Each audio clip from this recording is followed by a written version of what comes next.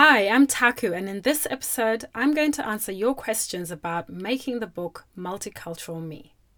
Jassy, Neve, Lizzie, and Alana ask, why did you choose that title? When I wrote the poem Multicultural Me, I wanted to tell my story and the fact that I am a multicultural person. I am a mix of African, Australian, and human cultures.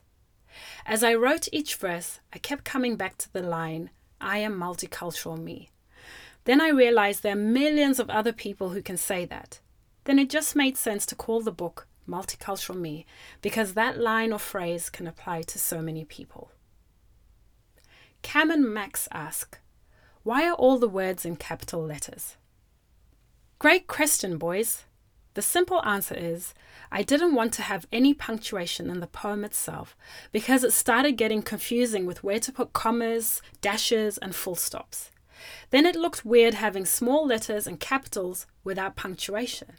So then I decided to make it all capitals so that it just reads better and people can punctuate it verbally how they want to. Thomas asks, how long did it take to write Multicultural Me? I think from start, which is me writing the poem, to finish, which was launching the book officially and people could hold it in their hands, it took over 2 years. Quite a few kids have asked me this question. Who else helped to make the book? I was very lucky to have a whole team of people help me out.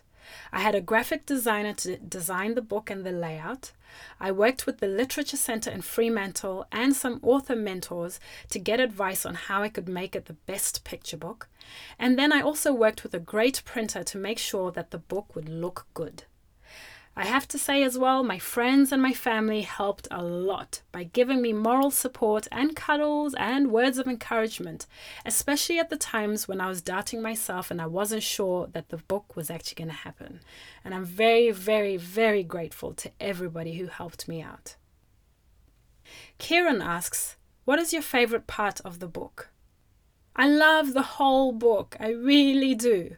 But I think the cover is my favorite part. Because every time I look at all those kids on the cover, I just laugh and I smile and I feel happy. This was in my head. This was an imagination. It was a dream, guys. It was a dream. And then to be able to hold it, looking at the cover and it says, written by Taku.